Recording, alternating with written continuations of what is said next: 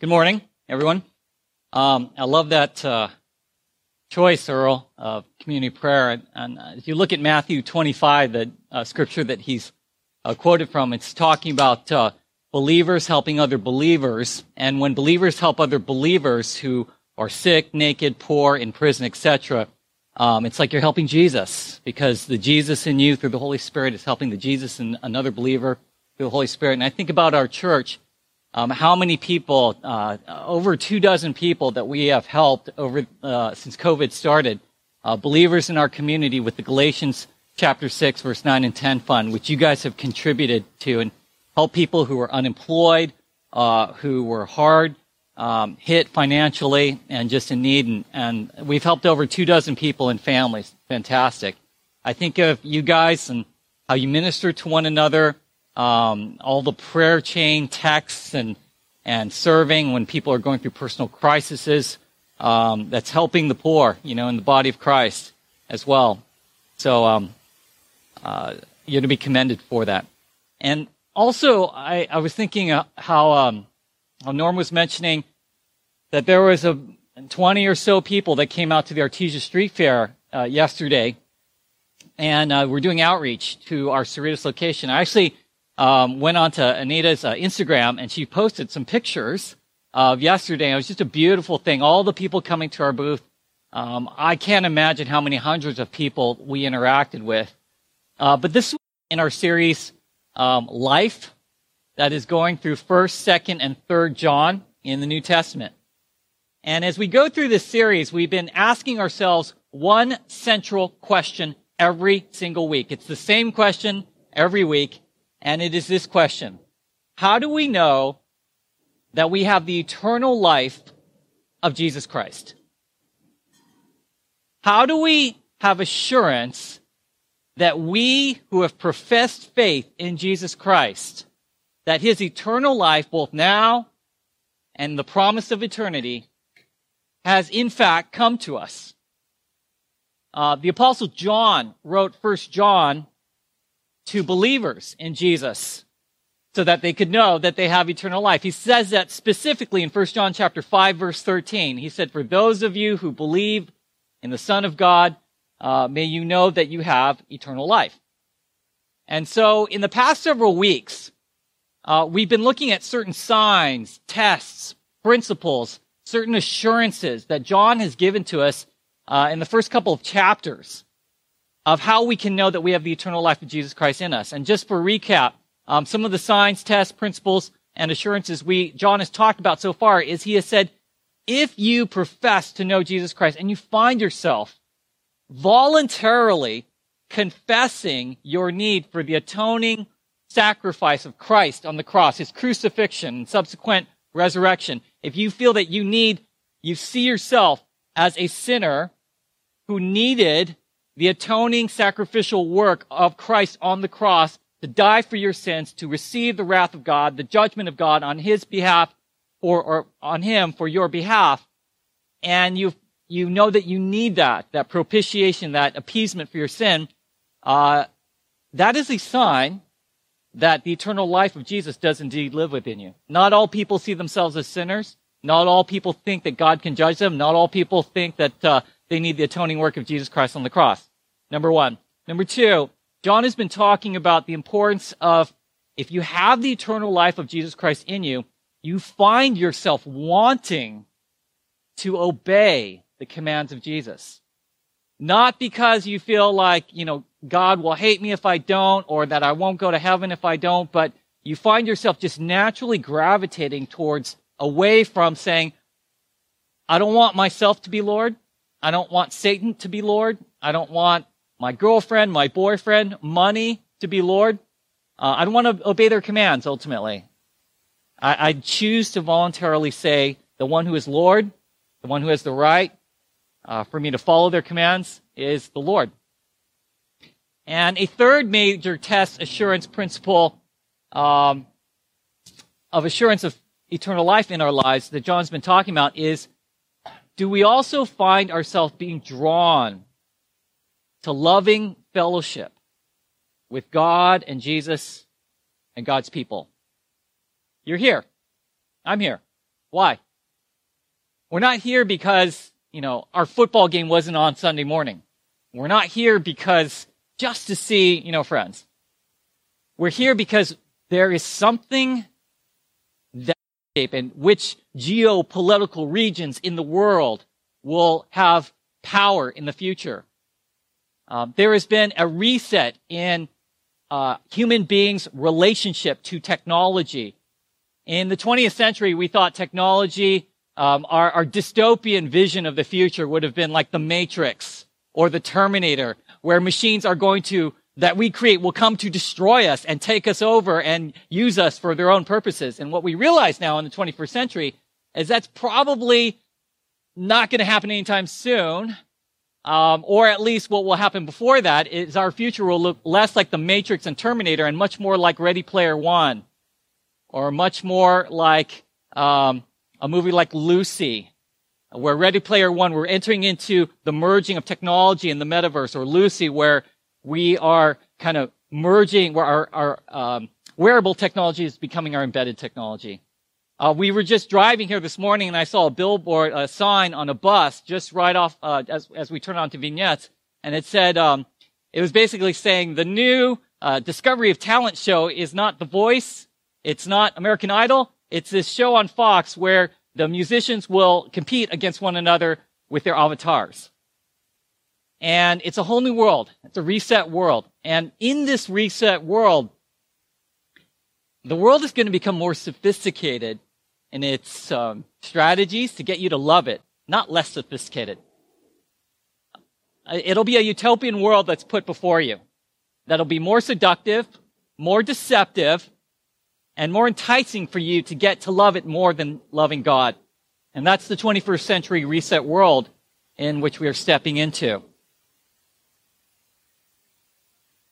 In the Bible, there are many examples, many men who look at Solomon in the book of Ecclesiastes, and he said, enjoy your work, enjoy your life, enjoy your food, all the short days of your life. So there's a sense of enjoyment of this natural, of this physical world. You even have Jesus saying that God so loved people in the world that he gave his only son. Whoever believes in him should not perish but have eternal life. So there is a sense that when we look at nature, when we look at some of the normal created things, when we look at people in general, we love these things. They're actually held up in Scripture as important. But when you look overall at how the Bible evaluates the spirituality of the world, the spiritual systems and thoughts and beliefs of the world, the Bible does not speak that highly. It speaks very darkly about the spirituality of the world. Paul said in Romans 12 that the world is seeking spiritually to conform you to its pattern of thinking, to drive you away from the will of God. Paul said in Colossians chapter 2 that the world is full of philosophies, empty deceit, human traditions that are energized by evil spirits. Paul said in Ephesians chapter 2 that Satan is at work through the sons of disobedience, through every unbeliever, Satan who follows not the Lord, essentially follows Satan. The Apostle John said in 1 John chapter 3 and 1 John chapter 4 that the world hates believers, that the world is full of false prophets and antichrists. The Apostle Jude said in Jude 19 that the world comes to infiltrate the church and creates divisions within the church. Worldliness comes into the church to create divisions. The Bible does not speak positively about the spirituality of the world. And so today, we're going to look at a passage in 1 John chapter 2 that talks about loving the world more than loving God. And we're going to be asking ourselves the question of, what does it actually look like to love the world in our context? And how can we be filled with God's love? You understand that there's no spiritually neutral gear to the human spirit, don't you? If you're not worshiping God, you're worshiping something else. If you're not loving God, you're loving something else. There's no spiritually neutral middle ground. You're always loving something. You're always idolizing something. And the best way to get rid of an old, unhealthy spiritual passion is to do what? To replace it with a new, spiritually healthy passion. It is not simply just to stop loving the world. We have to replace that by being filled with God's love.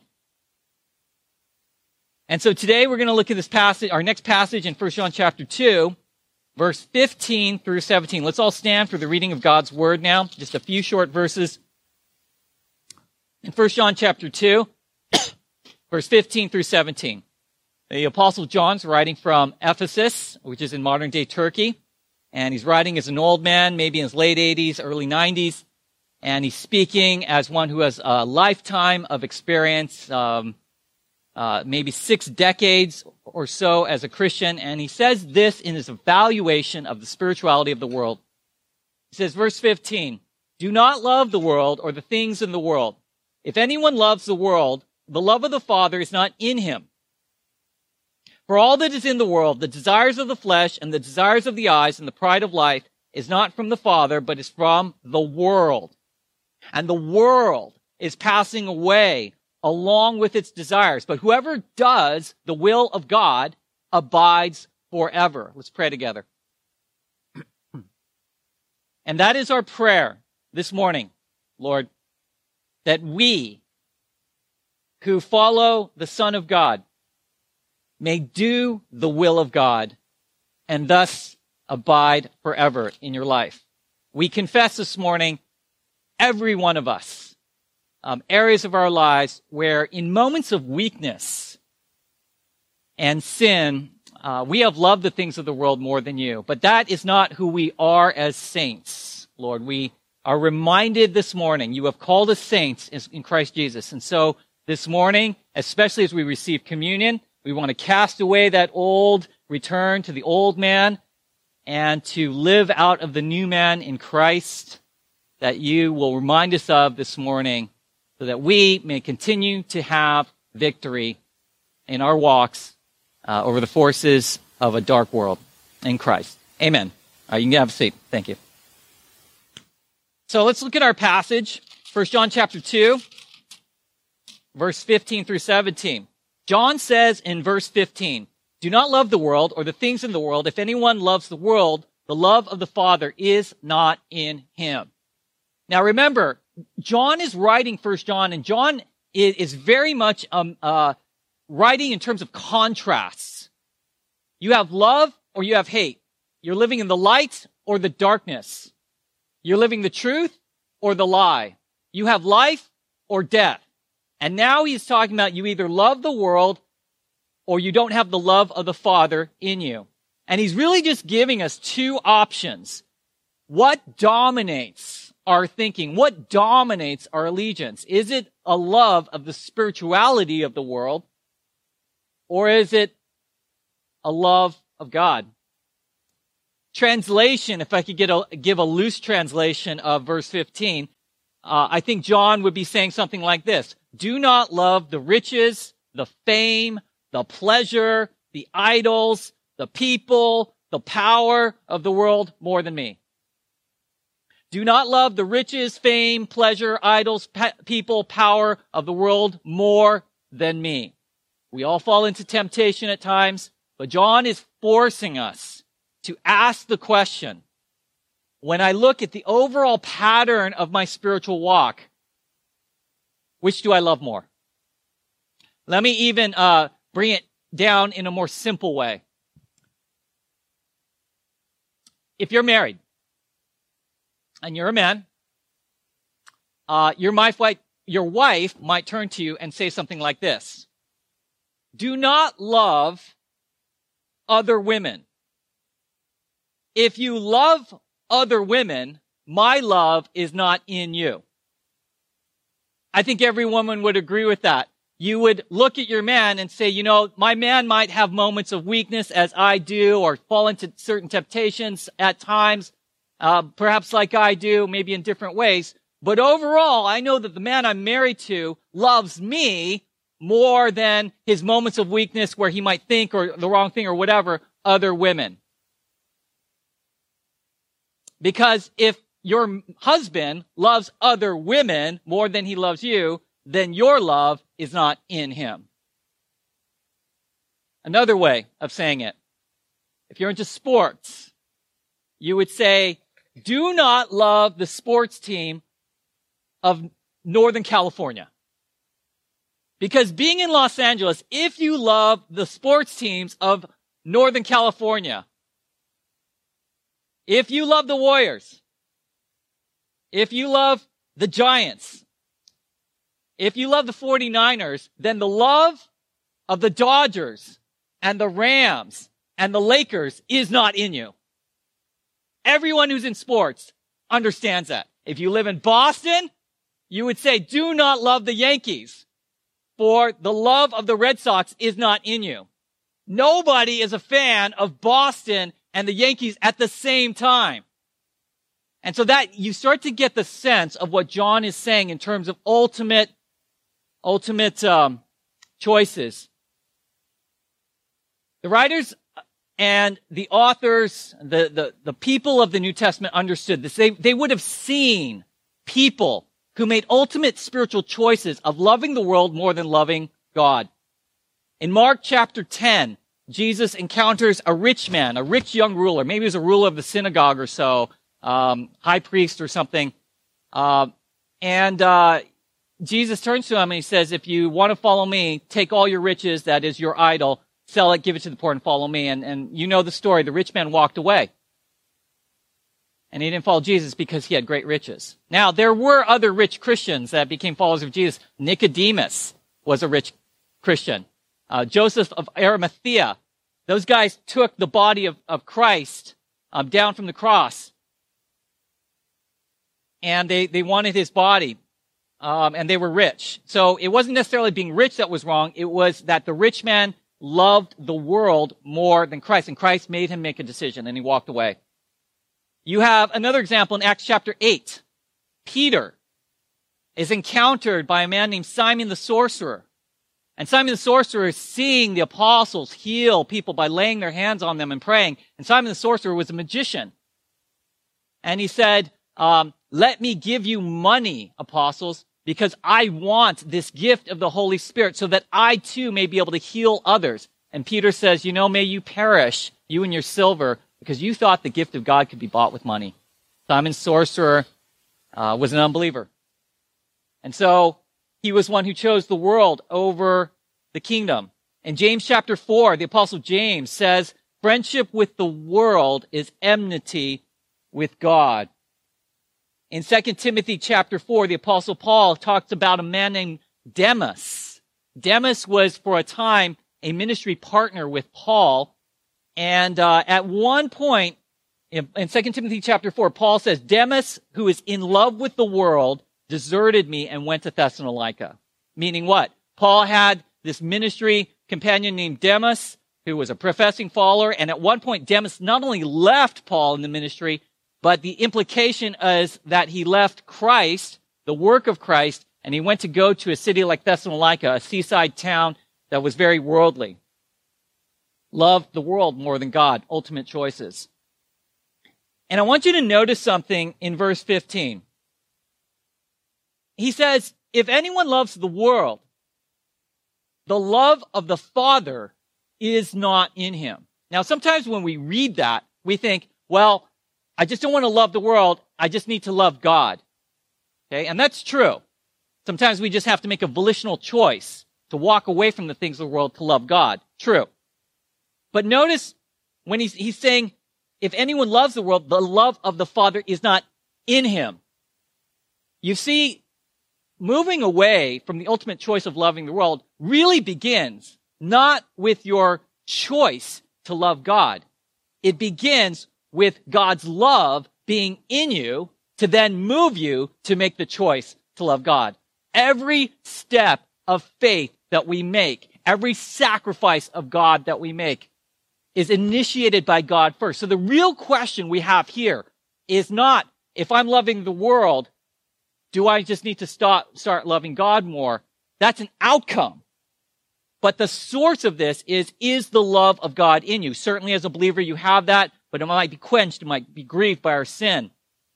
So what we need to do is ask ourselves the question of what does it look like to have the love of God in us? How can we get to that place? How can we get to the place to where if we find, even as believers, ourselves being preoccupied with the love of the world, how can we get the place where we say, you know what? I want to submit myself anew to the presence, the love, the life of God, so that I may have the grace and the power to not love the world over God anymore. I'm going to give you some examples. Number one, get around worldly people.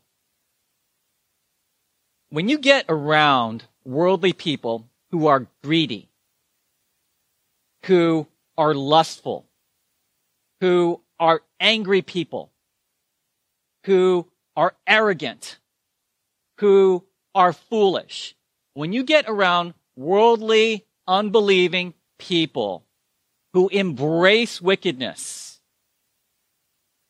what happens for you as a believer is you see clearly what the world does to a human being. And you know what? Sometimes the problem with us as Christians, some of you just need to be in more Christian community. That's the bottom line. Because you need to be healed, spurred on towards loving good works. But for others of you, you need to be reminded of what the world is like, of what happens to the human heart when the love of God is not in people. And when you truly get around people who are greedy, arrogant, lustful, angry, and foolish, if you are indeed a follower of Jesus Christ, what will happen is you will be reminded of why we need to love God more than the world. When you get around people who are liars, what happens is the following. You step into those environments, and step one, your conscience is bothered. If you're truly a follower of Jesus Christ, when you step into an environment of darkness, the conscience is the God-given smoke alarm system for the human soul. It is not something through which God speaks to you through. It is simply a warning system. Think like a smoke alarm. It's only there when there's a problem. The smoke alarm is only as good as the batteries that work in it. And so your conscience is a warning system against evil, but it's only as functioning properly as it has the right energy of batteries in there, which means your conscience being biblically informed. You've got to have a biblically informed conscience for it to work properly. And so number one, you get around that environment and your conscience will start to bother you. This is not right. This is not how life should be. I don't sense that God is here.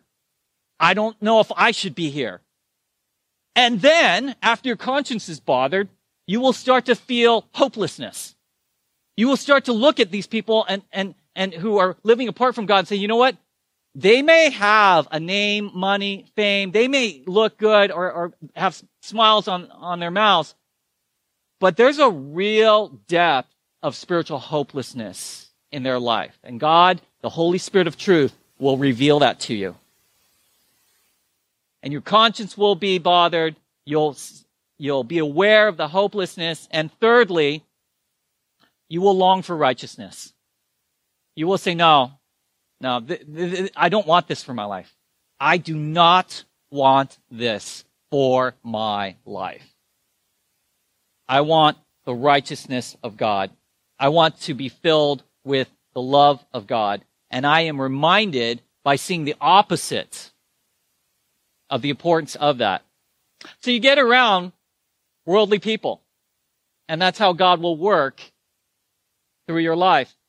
A second example of how you can be reminded of the love of God in you, or your need for it, is you see worldliness in the church. A lot of you have visited different churches throughout your life. I have too. I've been part of really good churches. I think City Bible Church is a really good church. But I've been to other really good churches. And you have too. My guess is that many of you have been to other churches where the worldliness, the love of the world, has come into the church to quench the love of God in the church. What does that look like? What does it look like when you see worldliness creep into the life of the church to grieve and to quench the love of God in the church? It looks like this. You're part of a church. And the number one, the definition of who is embraced in the family of God, who is embraced as the true community of God, the definition of who's in and who's out at the church is not determined by who has submitted their life to Jesus Christ. But instead, worldliness creeps into the church, and we all have social radar. You can walk into a room, and you and I can tell if we're in or out in that particular room. It takes us 30 seconds to know. You put us at a wedding, you put yourself at a party, workplace, social setting. You know when you walk into that room within 30 seconds whether you're going to be an in and out or out. Same thing in the church. And when you see worldliness creep into the church, you find community defined in the church not by who's a follower of Christ and who's not, but by who plays the same sport. Or by who has the same rough amount of money as you have. Or who is the same race as you. Or who is married and has kids like you. Or who is single like you. And you see a worldly definition of community in the church. And you should look at that and say, that's not the way it should be. That's not the love of God. What's worldliness in the church? It's where you see people's character not change to become more Christ-like, but you start to sense, and I'm not talking about one person, okay? You start to sense there's a whole profile, massive categories in a church where people are not growing in Christ-likeness year after year.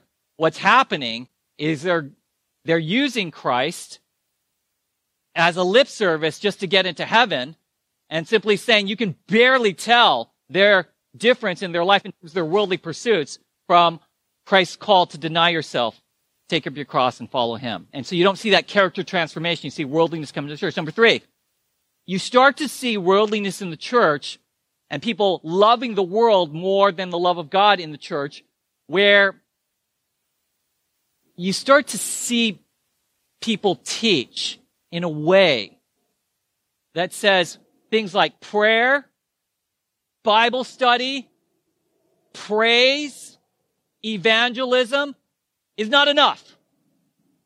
No, what you really need in terms of your spirituality is some kind of mystical experience with Christ. And the fundamentals of the faith, reading the Word of God, praying, praising the Lord, evangelizing, those things are talked about less and less. And worldly ideas of Eastern mystic practices are talked about more and more. Lastly, you can see worldliness come into the church when the church talks less and less about making disciples of Jesus Christ, baptizing them to obey everything he taught, going out into all the world. You see the church talk less and less about that, and more simply about joining the world in a common commitment to the common good, common love, common works of justice. And those conversations take over the conversation of making disciples of Jesus Christ. And that is when worldliness has crept into the church and the love of God in that church is dying or dead. And so the Apostle John says, do not love the world or things of the world. The love of the Father is not in him. So be reminded, that is how we love the world, and outside and inside. But God wants to use even that to warn us through our conscience, a sense of hopelessness and longing for righteousness for those who believe. In verse 16, he says in verse 16, for all that is in the world, the desires of the eyes, the desires of the flesh, the desires of the eyes, and the pride of life is not from the Father, but is from the world. Three things: the desires of the flesh, the desires of the eyes, and the pride of life. These are the same temptations that Satan came to Jesus with in the desert. Mark chapter 4. Satan tempted Jesus with the desires of the flesh, desires of the eyes, and the pride of life.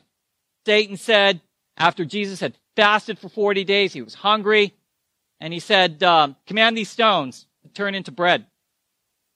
That was the desires of the flesh. Satan said, I'm going to take you up and show you the kingdoms of the world. Bow down and worship me. And if you do that, then I will give these kingdoms to you. That was the desires of the eye. Satan said, throw yourself down from this ridge and God's angels will command God's angels to protect you. You can do that. He was tempting him with the pride of life. And Jesus overcame all that with the word of God.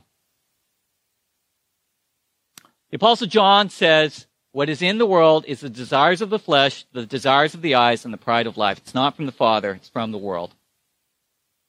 I was having a conversation with Brian this week. We ride out on Tuesday night to the Disciple Design Lab Bible study on Tuesday nights, and we always have these great conversations, right? I think both of us really enjoy driving out there. We talk about things that are going on in the world, things that are going on in our life, and it's a time he and I really look forward to. And so this past or in a recent time, we were hanging out. Actually, no, we were out here this week. We met with Holland and Sebastian at Suda Heroes on First Street, I think on Wednesday or Thursday or something, for lunch. And we had this conversation. I asked Brian for permission to share this, and he said, yeah, if it can be used for God, then definitely do this.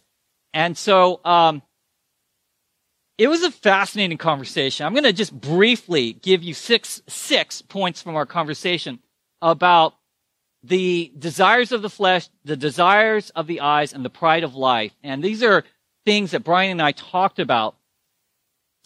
Number one, and so you want to be asking, what does this actually look like in real life? So I'm going to give you an illustration through our conversation. 6 quick examples. From our conversation, Brian was saying that, he's pursuing a career as a comedian, right? And so he's saying, number one, he can feel the pull of the world to get him to make gradual sacrifices so that his time, as he pursues his career in the industry, the world is asking more and more of his time. Maybe auditions on a Sunday. He doesn't go to church, whatever that might be. And these are gradual sacrifices that the world is, these desires that are being put in front of him. And how it begins is, it's not like, hey, abandon your God, go worship Satan. It's gradual, small sacrifices. Whenever you hear some Christian, some pastor who commits adultery on their spouse, that is never, ever the result of one decision. That one decision or those major decisions after that, that is just the accumulation of hundreds of small sacrifices and decisions that were made on the part of that individual before they came to that decision. And so Brian was talking about he could feel the pull of his career, wanting him to make gradual sacrifices away from God. Number 2. And you know what? This is not unique to Brian. This is, every one of us can relate to this. Okay? This is just an example, but there's not a person that cannot relate to what this number 2 example is. He talked about how he felt the temptations of the world. He goes out to these clubs, and you can imagine the temptations that are there. Beautiful people that are rich, or as my friend Johnny Kirpolani says, they're hood rich. Hood rich means you look at the hood of the car and it looks all decked out, but when you open up the engine, they're actually poor. So people look like they're rich, but they're not really rich. But that there's temptation for fame. And so the second way the desires of the flesh, eyes, and pride of life comes to you is they want to tempt you with putting things that are enticing to you in front of you. Number 3, we talked about how he has had many conversations with many people. He didn't mention any names. and where people are struggling with the idea that the world says, if you just get this one thing, your life will be great. If you just found that one person to marry, your problems would be solved. If you just had this amount of money, your problems would be solved. If you could drive this car, have this house. And that is the desire, right? It's not bad to want to get married or have a house or have a car. I mean, those things can be spiritually neutral or even good things. But the temptation is when that desire becomes, I'm not going to have any kind of life before God unless I get that thing. And it's hard. I told Brian, you know what? I get it. It's hard. Okay, let's just take the example if you're single. It's hard to say, if you're married, it's hard to say to a single person, you know what? Fulfillment is not found in marriage, etc. And I think, I heard that when I was single. I kind of got that. But it seems kind of easy for a married person to say that to a single person in some ways. And I think it's hard when you're on the other side of it to truly embrace that as true because you haven't experienced whether that's true or not. And so I think there's a real kind of struggle that goes on with that. Number 4, the world. And this is one thing I told to Brian. I said, you know what, Brian, you're in a very dangerous place right now. And the reason why you're in a dangerous place is because over the past 6 months, over the past year, you have grown tremendously spiritually. Okay, you're recommitting yourself to God. You're worshiping God corporately, sometimes twice a week. You're serving the Lord, serving the church in many ways. You're on fire for the Lord. And sometimes that can be that is the best thing for you. But actually, it also can at times put you in a dangerous place. Not that you're to retreat from the direction you're going, but put you in a dangerous place because when we move forward with the Lord and start to make great strides, you can bet the enemy will want to bring you back and reel you back. And he will want to intensify the desire of the flesh, eyes, and pride of life, that temptation in your life to get you back. And that is why I tell the elders, whenever you see someone in the church who just kind of goes from not doing anything to just say, I'm going to do everything in the church. Like I went from 0 to 80 miles an hour, like that. Or someone who walks in the door and says, yeah, I've been looking, oh my gosh, this is like the ultimate church. I see nothing wrong with your church. You're amazing. This is exactly the entire church I went looking for. I tell them just be very careful when you see one of those two scenarios. Because we want to hope for the best. But it's kind of like when you meet someone and they're like, you're perfect. I ignore your flaws and only see your strengths. And, you're the one. And you say, well, you got to see my bad side too. And Satan will want to bring out your bad side. And so you gotta be careful about that. And be aware of that. But you're going to be wise. You're going to be wise as a serpent and innocent as a dove. Number 5. Desiring the flesh, desires of the eyes, pride of life looks like this. It says, yeah, but Pastor Chris, I will be able to navigate. You don't understand. I've had people tell me this. Hey, you know what, bro? I'm going to walk away from church. You know why? Because I served the Lord when I was younger. I'm going to devote myself to my career. I'm going to make money. And then when I make the big time, just think, Chris, about how much good I could do with all that money, giving it back to God. And they kind of want the best of both worlds, right? And what happens? They fall into this trap of the desires and the pride, and they never come back. And that's the trap. But I know that you guys are different, right? You'll be the different one. Number 6, and finally, how many, and this is just more like an obstacle. You know what? I'm going to stop there, 5, because I kind of went over that. Let's go on to verse 17, our final verse for today. And so John says this, the world, he says two things in verse 17. The world is passing away along with its desires, number one. Number two, whoever does the will of God abides forever. Two things in this final verse. One negative, one positive. Verse 17, he says, the world is passing away along with its desires. This word, pass away, in verse 17, came from the Greek word parago, and that meant to pass by, to mislead, to disappear, to lack life. So when John says in verse 17, the world is passing away, you contrast that with the second part of verse 17 where he says, doing the will of God, abiding forever, or having life forever.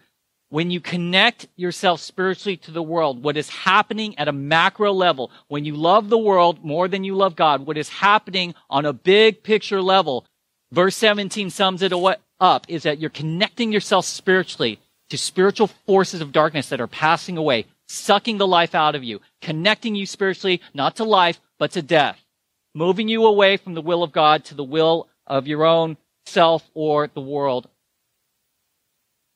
And so, there has to be a connection. There has to be a connection, okay? You see so many people today who are depressed, hopeless, trapped, walking around like the life has been sucked out of them, like an empty shell, like zombies, vampires. And we look at that and say, oh, is it media? We're addicted to media that's done that. Is it we don't have the right medication? We need to meditate more. We need to turn to psychics and psychedelics and psychiatrics. We got to fix it all that way. What's wrong with us as a society? What John is saying right here, he's saying the main reason why we have so much problems in the human soul is because in the end, people have connected themselves to something that is spiritually passing away with its desires.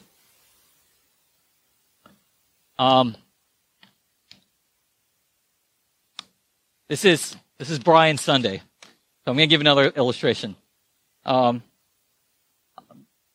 was it? 2 months ago? There was a movie that came out, and it was called Roadrunner. It was a documentary on Anthony Bourdain. And as you guys know, Anthony Bourdain committed suicide 2 years ago, something like that, in France. And I wanted to go see this movie, partly because, there's the worldly side of me says, oh man, look, Bourdain, he's got the life. He travels, he rides, he eats, and so.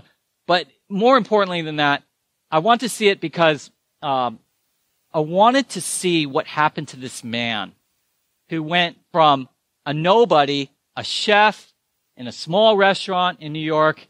He writes Kitchen Confidential when he was about 40 or so years old, shoots to skyrocketing fame, one of the most recognizable people in the world, and then he falls into despair and commits suicide, that kind of Shakespearean arc. And I want to find out more about that. And so I watched the movie, and after I got back, I went and I wrote another excerpt to my book based upon that experience. I'm going to read this to you. It's going to take just a couple of short minutes, but I want you to see, because I thought about this verse 17. The world is passing away along with its desires, and I thought about the movie Roadrunner. I'm going to read to you what I wrote that's going to go into my book. The title of this excerpt is called Human.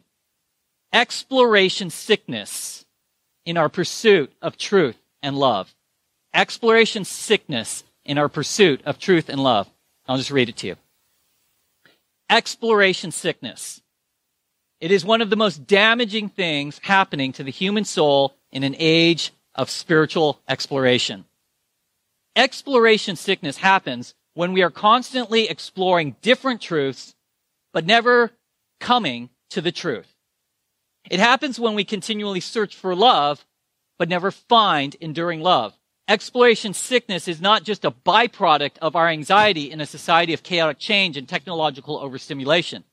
It is not just what happens when your journey takes you on a different direction than you anticipated. Exploration sickness is the result of being a spiritual tourist who is always searching but never finding. Our ability to know almost anything, anytime, and be almost anywhere with anyone, real or virtual, has not ended our search for truth or given us the security of the love we need. Instead, our society looks more like spiritual wanderers and nomads, jumping onto very speeding transports as we escape from place to place. We forget that truth and love were not meant to be things we consume quickly on our commute or inhaled sporadically to reduce stress or introduced into our bloodstreams for the purpose of escaping our world. Truth and love are found only in the context of things that last. The human soul needs right and loving relationship with God and God's people. Those are the things that last. In their absence, we have exploration sickness. We were not meant to be constantly questioning what is real and what is not, or who we should trust or not trust, or who we are or are not. We were not meant to move from relationship to relationship as a way of life, feeling the excitement of newness but having the foreboding sense of angst that we will suffer when it evaporates. I recently watched the movie Roadrunner 2021 in a theater as a nod to the movie-going experiences of the 20th century. Roadrunner is a film documenting the journey of an international icon whose life tragically ended when he chose to end it. He was universally recognized as a kind of everyman, one part seeker of truth, one part explorer of the cultures of the world. I wanted to see this movie because I thought it would tell the story of a man who represented either who many of us want to be or who see ourselves as. His lifestyle of travel, 250 days a year, food, 93 different cuisines, storytelling and fame, Emmy and James Beard Awards, is the kind of life many of us dream of having. But I think we were also drawn to him because we saw something of ourselves in him. Not the celebrity part, but the wandering and openness to exploring life in search of answers. Some quotes from the movie I wrote down as I watched. Quote, "He was not a travel guide. He experienced things and let us figure out." Quote, "The ambiguity is what he embraced. Openness is where the answers are." Quote, "I have traveled all over the world, but I've never been more happy than when I'm at home being a TV dad just barbecuing so that I can feel normal." Quote, "I looked in the mirror and I saw someone worth saving, but no one came to save me." This kind of Shakespearean arc to a movie's retelling of his life of obscurity, rise to fame, self-discovery, questioning amidst that self-discovery, loss of relationships, disillusionment, fall, perseverance, grasping for hope, and finally despair. Many of us know the experience of having the world giveth and the world taketh away. When the news broke of his death, people from all around the world were in shock and mourning. It brought a renewed attention to our conversation on mental illness. Some were disillusioned at how a person who seemed to have it all from our perspective saw it differently from his. Others were asking if this was a case of someone who gained the whole world but lost his soul in the process, Matthew 16:26.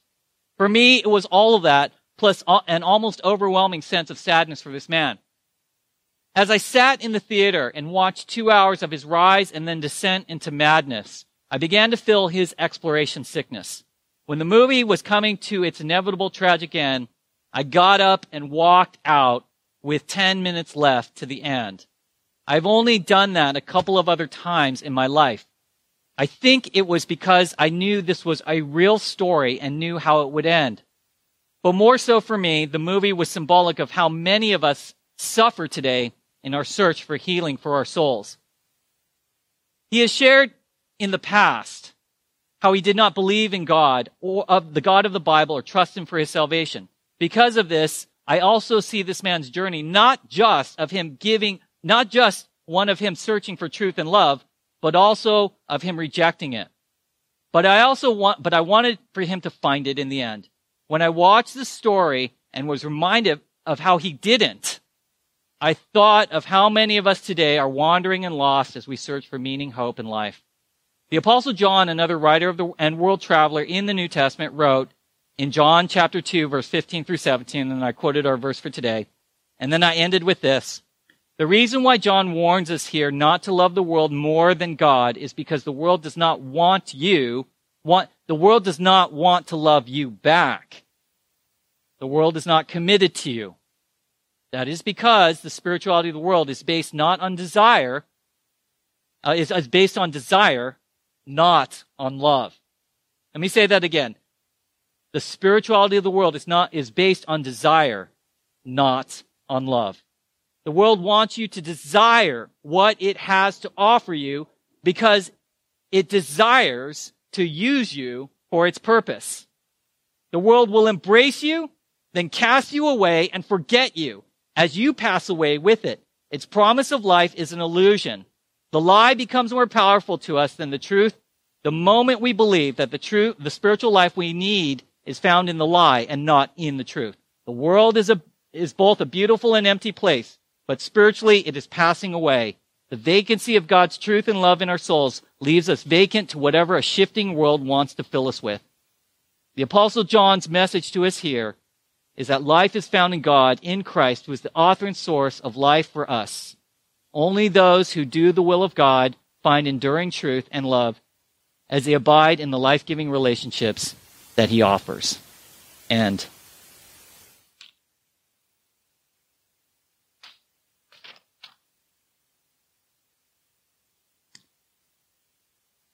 so to close for this morning, in the last part of verse 17, but whoever does the will of God abides forever.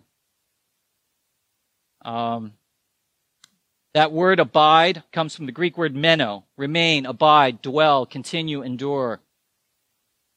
That we who follow the Lord discover the will of God. Church is here to help you discover the will of God. The church is the Lord's vehicle to help you discover the life of God. And the world is here to rob that from you.